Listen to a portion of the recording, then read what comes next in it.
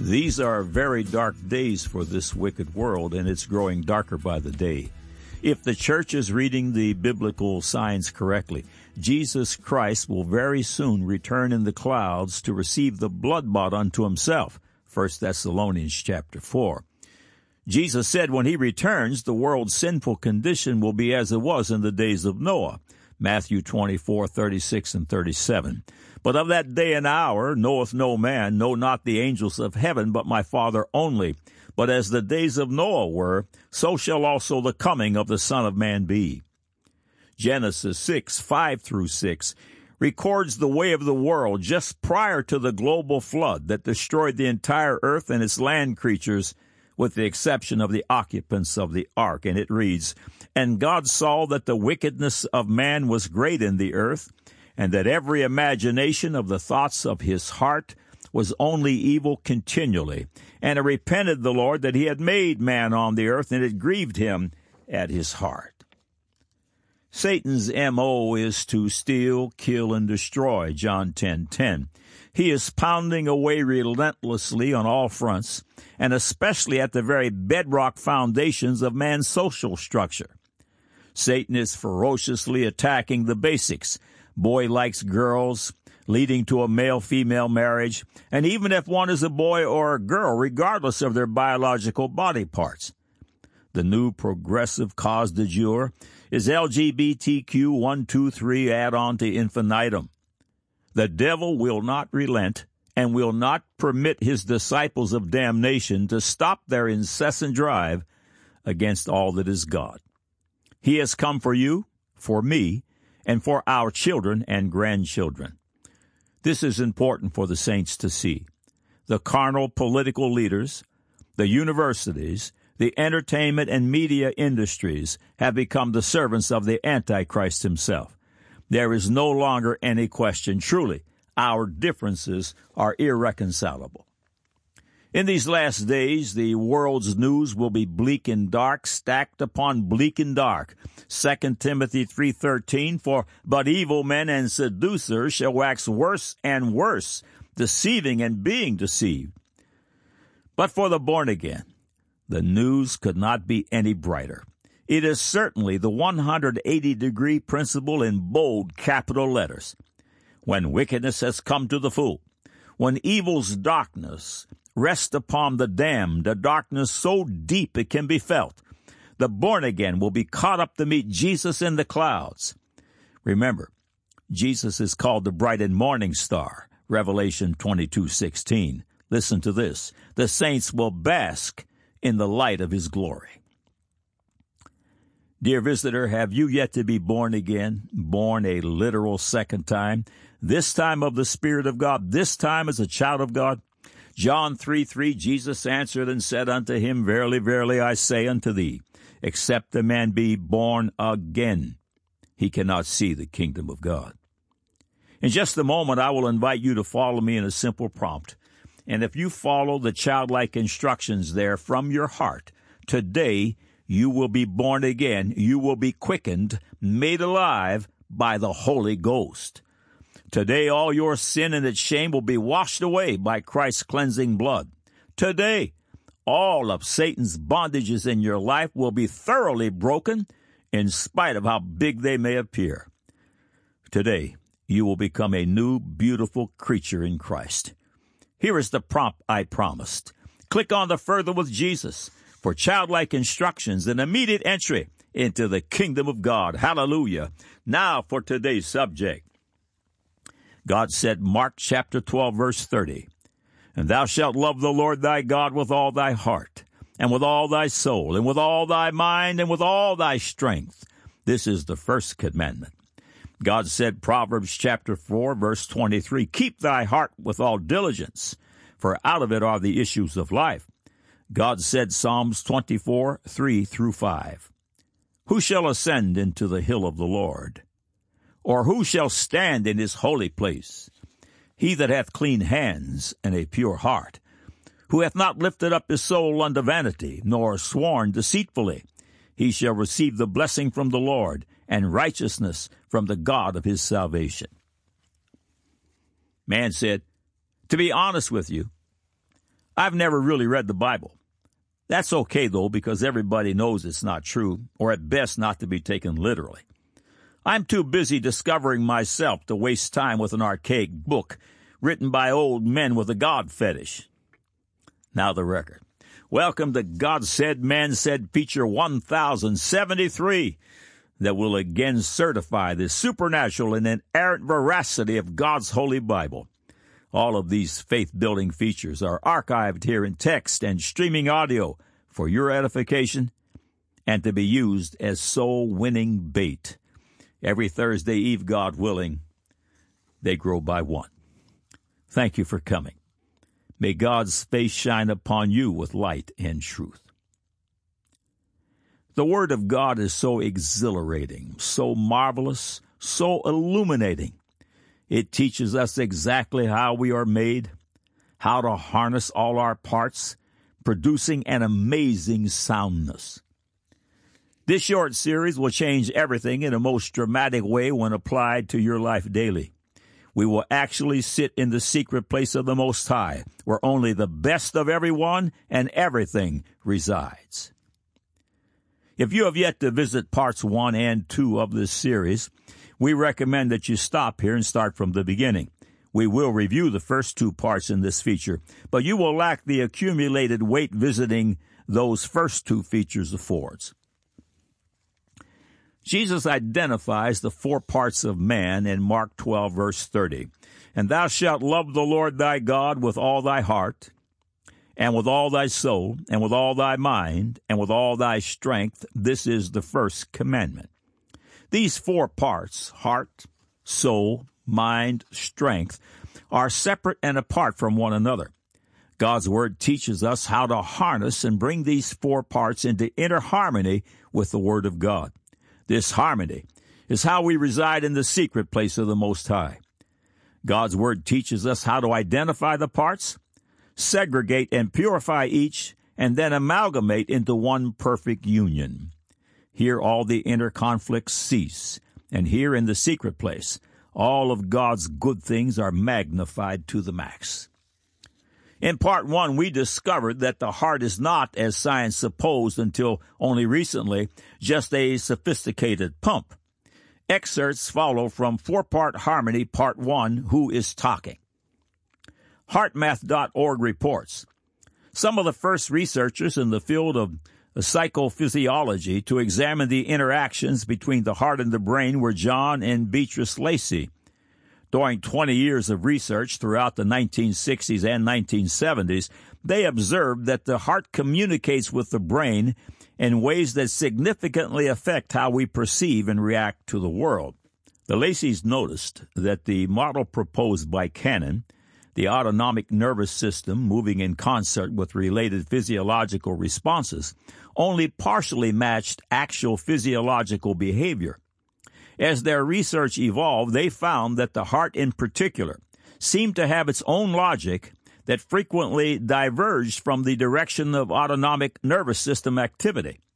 The heart was acting as though it had a mind of its own. Furthermore, the heart appeared to be sending meaningful messages to the brain that the brain not only understood, but also obeyed. Even more intriguing was that it looked as though these messages could affect a person's perceptions, behavior, and performance. The Laceys identified a neural pathway and mechanism whereby input from the heart to the brain could inhibit or facilitate the brain's electrical activity. One of their early findings is that the heart has a complex neural network that is sufficiently extensive to be characterized as a brain on the heart. The heart-brain, as it is commonly called, or intrinsic cardiac nervous system, is an intricate network of complex ganglia, neurotransmitters, proteins, and support cells, the same as those of the brain in the head. The heart-brain's neural circuitry enables it to act independently of the cranial brain to learn, remember, make decisions, and even feel and sense. In terms of heart-brain communication, it is generally well known that the efferent, descending pathways, and the autonomic nervous system are involved in the regulation of the heart. However, it is less appreciated that the majority of fibers in the vagus nerves are afferent, ascending in nature. Furthermore, more of these ascending neural pathways are related to the heart and cardiovascular system than to any other organ. This means the heart sends more information to the brain than the brain sends to the heart. The article, See the Little Brain of the Heart, was published in the August 1, 2020 issue of Science News. Excerpts follow. The heart has its own brain, a group of nerve cells known as the endocardiac nervous system. Now scientists have drawn a detailed 3D map of this nervous system in rat hearts. Systems biologist James Schwaber of Thomas Jefferson University in Philadelphia and colleagues use knife-edge scanning microscopy and genetic analysis to map the nerve cells in 3D. In a reconstructed rat brain, nerve cells that make up a heart's brain cluster around the top of the heart, near where blood vessels enter and exit, end of quote. The brain of the heart pictured in the article sits directly on top of the heart or upon its table. Proverbs 3:3. Let not mercy and truth forsake thee. Bind them about thy neck. Write them upon the table of thine heart. 2 Corinthians 3:3. For as much as ye are manifestly declared to be the epistle of Christ, ministered by us, written not with ink, but with the Spirit of the living God, not in tables of stone, but in fleshy tables of the heart. You have read of the independent heart and the heart's brain upon its table, wisdom and insights that only the Maker could know. The world's academics scorned, but not anymore. Did academia's mockers and scoffers release a public statement saying, well, what do you know? The Bible was right after all. Did you see any red faces? They just can't blush. Their ignorance of God and His Word is really breathtaking. End of quote. There is an intercommunication, a running dialogue taking place between the mind, the heart, and the soul. Note these verses. Psalms 4:4. Stand in awe and sin not. Commune with your own heart upon your bed and be still. Selah. Proverbs 4:23. Keep thy heart with all diligence, for out of it are the issues of life. Psalms 42:5. Why art thou cast down, O my soul? And why art thou disquieted in me? Hope thou in God, for I shall yet praise him for the help of his countenance. Luke 12:19, and I will say to my soul, Soul, thou hast much goods laid up for many years. Take thy ease, eat, drink, and be merry. James 4:8, draw nigh to God, and he will draw nigh unto you. Cleanse your hands, ye sinners, and purify your hearts, ye double-minded. The following paragraphs are from Part 2 of Four-Part Harmony, and it says this. In the camp of the redeemed, the who that is conversing with the heart and the soul is the Holy Ghost transformed mind. The born-again mind is given the charge to interface with the heart and the soul, and to bring these separate parts into harmony with the Word of God and to purify them. These amazing verses tell the story. Romans 12:1 and 2. I beseech you, therefore, brethren, by the mercies of God, that ye present your bodies a living sacrifice, holy, acceptable unto God, which is your reasonable service. And be not conformed to this world, but be ye transformed by the renewing of your mind, that ye may prove what is that good and acceptable and perfect will of God. The renewing of the mind transforms the entire body, heart, soul, and of course the mind. It also harnesses the fourth factor, strength. This is accomplished by the Holy Ghost that dwells in the belly. Concerning instruction, John 7:38 and 39 reads, He that believeth on me, as the Scriptures hath said, out of his belly shall flow rivers of living water. But this spake he of the Spirit, which they that believe on him should receive. For the Holy Ghost was not yet given, because that Jesus was not yet glorified. As the believer immerses himself in the Word of God, the Holy Ghost, the physically on-board, supernatural, and inerrant teacher, instructs, and this instruction separates the child of God from the world's hurtful lust. Concerning instruction, John 14:26 says, But the Comforter, which is the Holy Ghost, whom the Father will send in my name, he shall teach you all things, and bring all things to your remembrance, whatsoever I have said unto you. In this process, the Holy Ghost is renewing the mind. There is a washing, a purifying that takes place as the mind is being renewed by the Holy Ghost instruction in the Word of God that transforms all the internal parts, and it is called washing of water by the Word.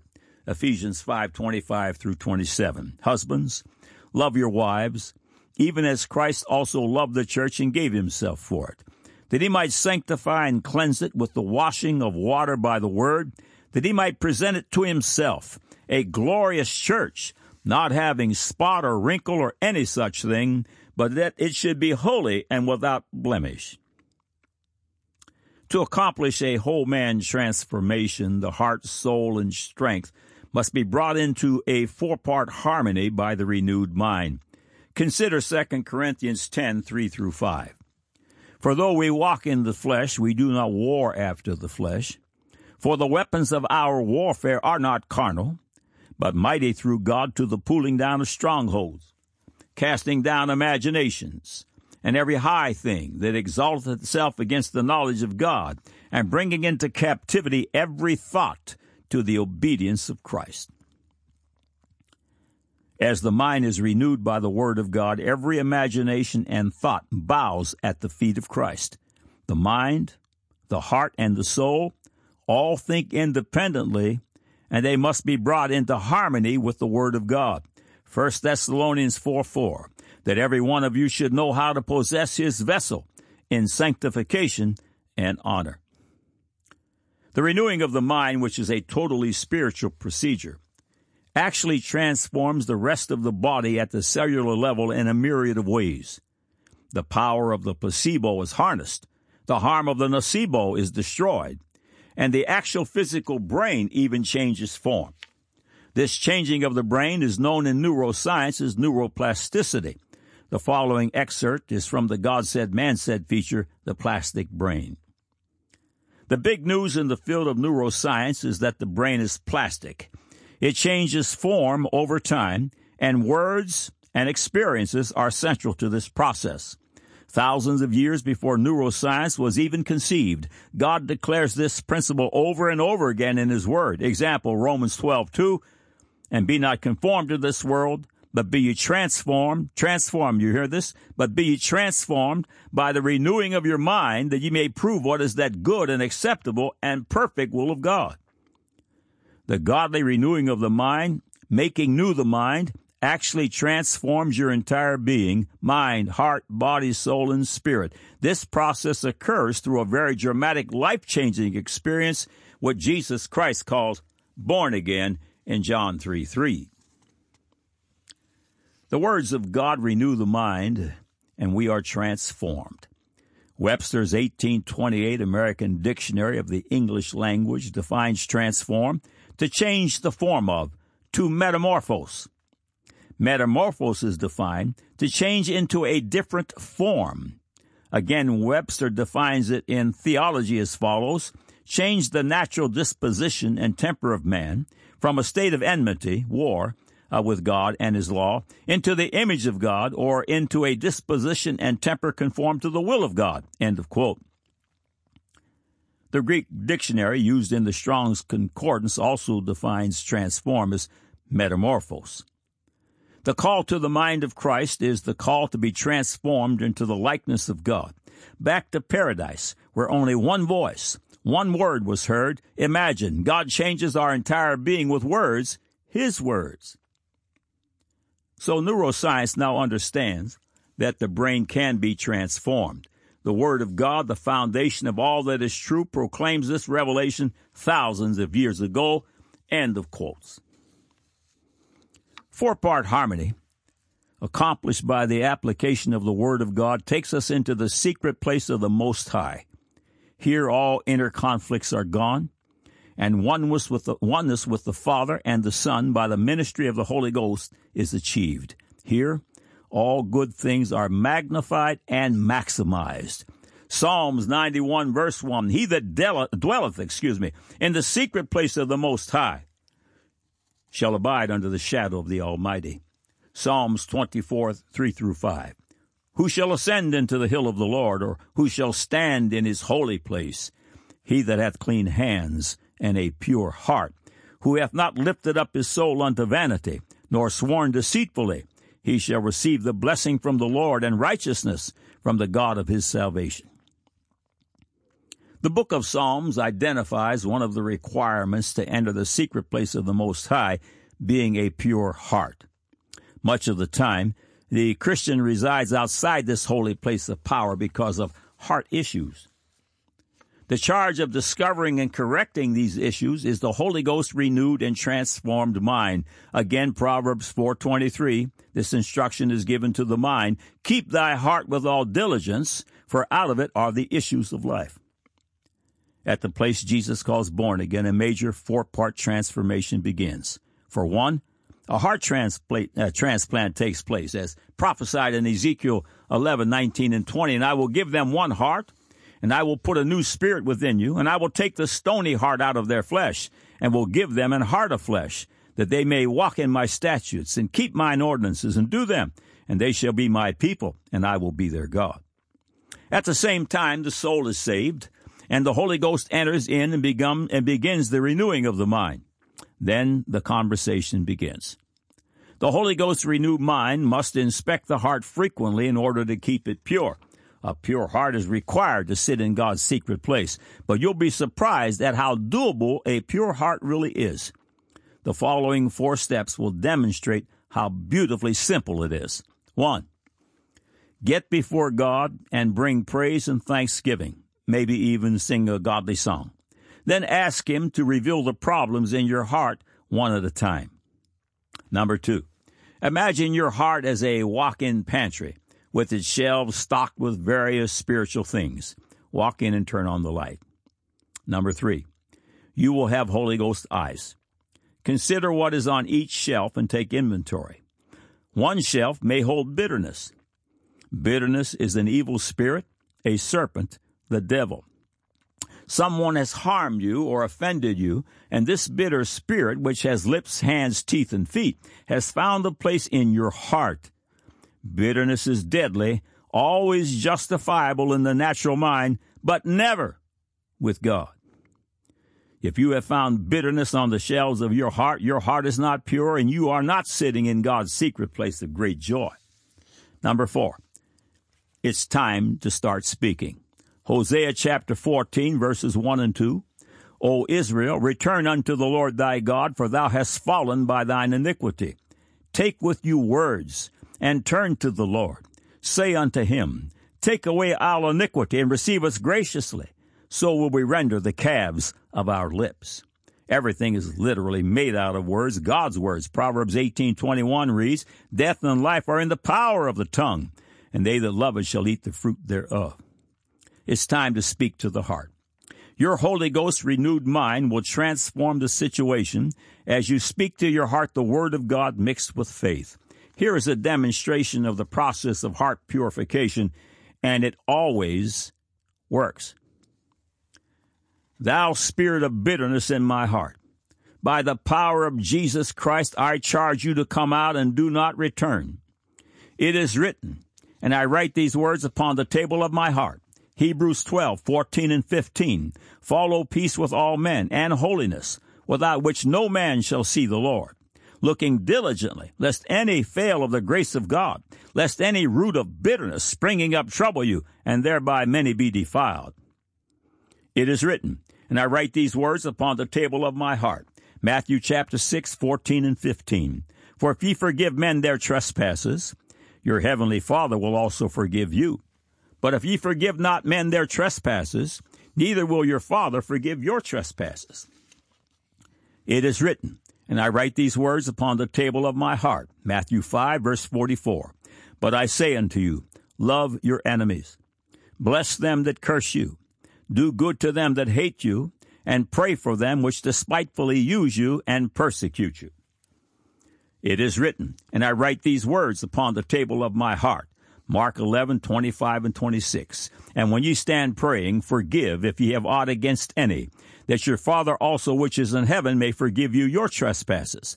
But if ye do not forgive, neither will your Father which is in heaven forgive your trespasses. Our Lord Jesus Christ, after suffering the ultimate deadly evil at the hands of men, said in Luke 23, verse 34, Father, forgive them, for they know not what they do, and they parted his raiment and cast lots. Okay, now in this paragraph, I'm going to say I forgive, and you're going to put a name or names. I forgive so-and-so.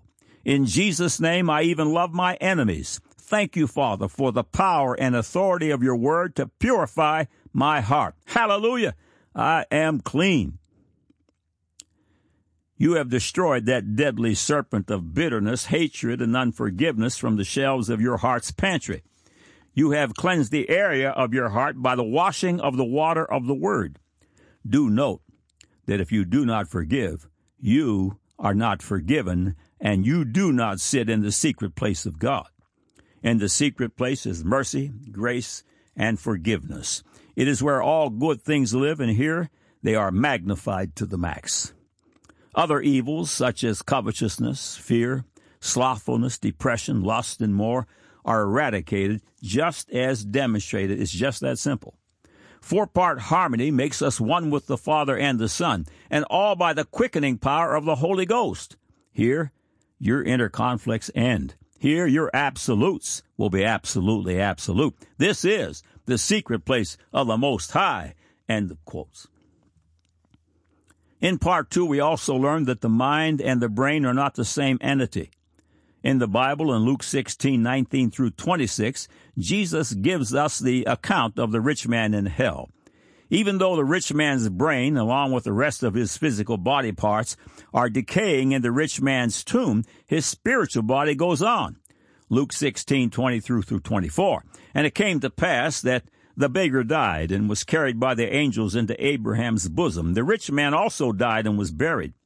And in hell he lift up his eyes, being in torments, and seeth Abraham afar off, and Lazarus in his bosom. And he cried and said, Father Abraham, have mercy on me, and send Lazarus, that he may dip the tip of his finger in water and cool my tongue, for I am tormented in this flame.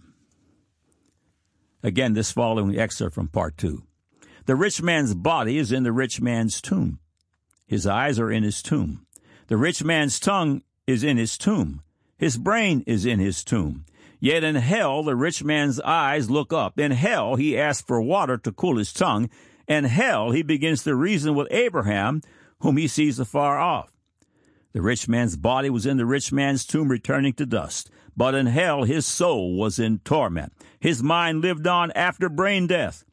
Note that death is separation from the God of life and not oblivion, as some suppose. We have a physical body, and we have a spiritual body.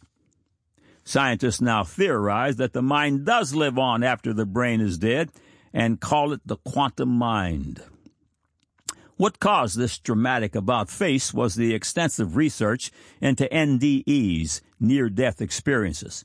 People who have died and have been resuscitated have returned with stories and accounts that the brain dead should not know, driving the conclusion amongst scientific theorists that the mind is separate from the brain. An unintended side effect of their conclusion was yet another affirmation among the childlike that the Bible was, of course, right all along. Conversations are going on internally and, yes, externally between the heart, the soul, and the mind. End of quote. Note the separateness and some of the attributes of the heart. Earlier, you read Ezekiel 11:19 and 20, and I will give them one heart, and I will put a new spirit within you, and I will take the stony heart out of their flesh, and will give them an heart of flesh, that they may walk in my statutes and keep mine ordinances and do them, and they shall be my people, and I will be their God. A heart transplant, it truly occurs at the place Jesus calls born again, yet the heart must be maintained. Proverbs 4:23, again, keep thy heart with all diligence, for out of it are the issues of life. The Holy Ghost renewed mind is given this charge concerning the heart.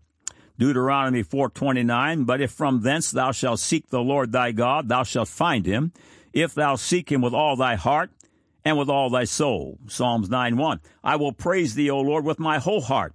I will show forth all thy marvelous works. Psalms 27:8. When thou saidest, seek ye my face, my heart said unto thee, thy face, Lord, will I seek. Luke 6:45. A good man out of the good treasure of his heart bringeth forth that which is good, and an evil man out of the evil treasure of his heart bringeth forth that which is evil. For the abundance of the heart the mouth speaketh. But an unattended heart degenerates quickly. Genesis 6:5. And God saw that the wickedness of man was great in the earth, and that every imagination of the thoughts of his heart was only evil continually. Jeremiah 17:19. The heart is deceitful above all things, and desperately wicked. Who can know it? Psalms 10:3. For the wicked boasteth of his heart's desire, and blesseth the covetous whom the Lord abhorreth. The heart is the seat of emotions and the seat of faith, or conversely, what Hebrews 3:12 calls an evil heart of unbelief. Listen, the heart must be attended. Note the separateness in some of the attributes of the soul. The soul is man's life. Genesis 2:7. And the Lord God formed man of the dust of the ground and breathed into his nostrils the breath of life, and man became a living soul. Genesis 46:18. These are the sons of Zilpah, whom Laban gave to Leah his daughter, and she bare unto Jacob even 16 souls. The soul is your living being, and it eats. Leviticus 7:27. Whatsoever soul it be that eateth any manner of blood, even that soul shall be cut off from his people. If one doesn't eat unto the point of death, the soul leaves the body. A soul grieves, Judges 10:16. It desires, 1 Samuel 2:16. It can be bitter, Job 7:11. The soul talks, Psalm 16:2. Can be joyful, Psalms 35:9. Thirsteth, Psalms 42:2. Ponders the past, Psalms 42:4. Can be discouraged, Psalms 42:5. Can be satisfied, Proverbs 6:30. Can be slighted, Proverbs 29:17. It has an appetite, Isaiah 29:8. Can be sorrowful, Mark 14:34. Can be bound to another soul, as in a soulmate idea, Genesis 34:3. The soul is the you, and it is the soul that must be saved. Hebrews 10:39. But we are not of them who draw back unto perdition, but of them that believe to the saving of the soul. James 1:22. Wherefore lay apart all filthiness and superfluity of naughtiness, and receive with meekness the engrafted word, which is able to save your souls. 1 Peter 1:9. Receiving the end of your faith, even the salvation of your souls. The soul is the recipient of what proceeds from the heart, for out of the heart comes the issues of life. It is the responsibility of the Holy Ghost renewed mind, a mind renewed by the Word of God, to control or censor what enters the heart. A pure heart is one of the requirements to dwell in the secret place of the Most High.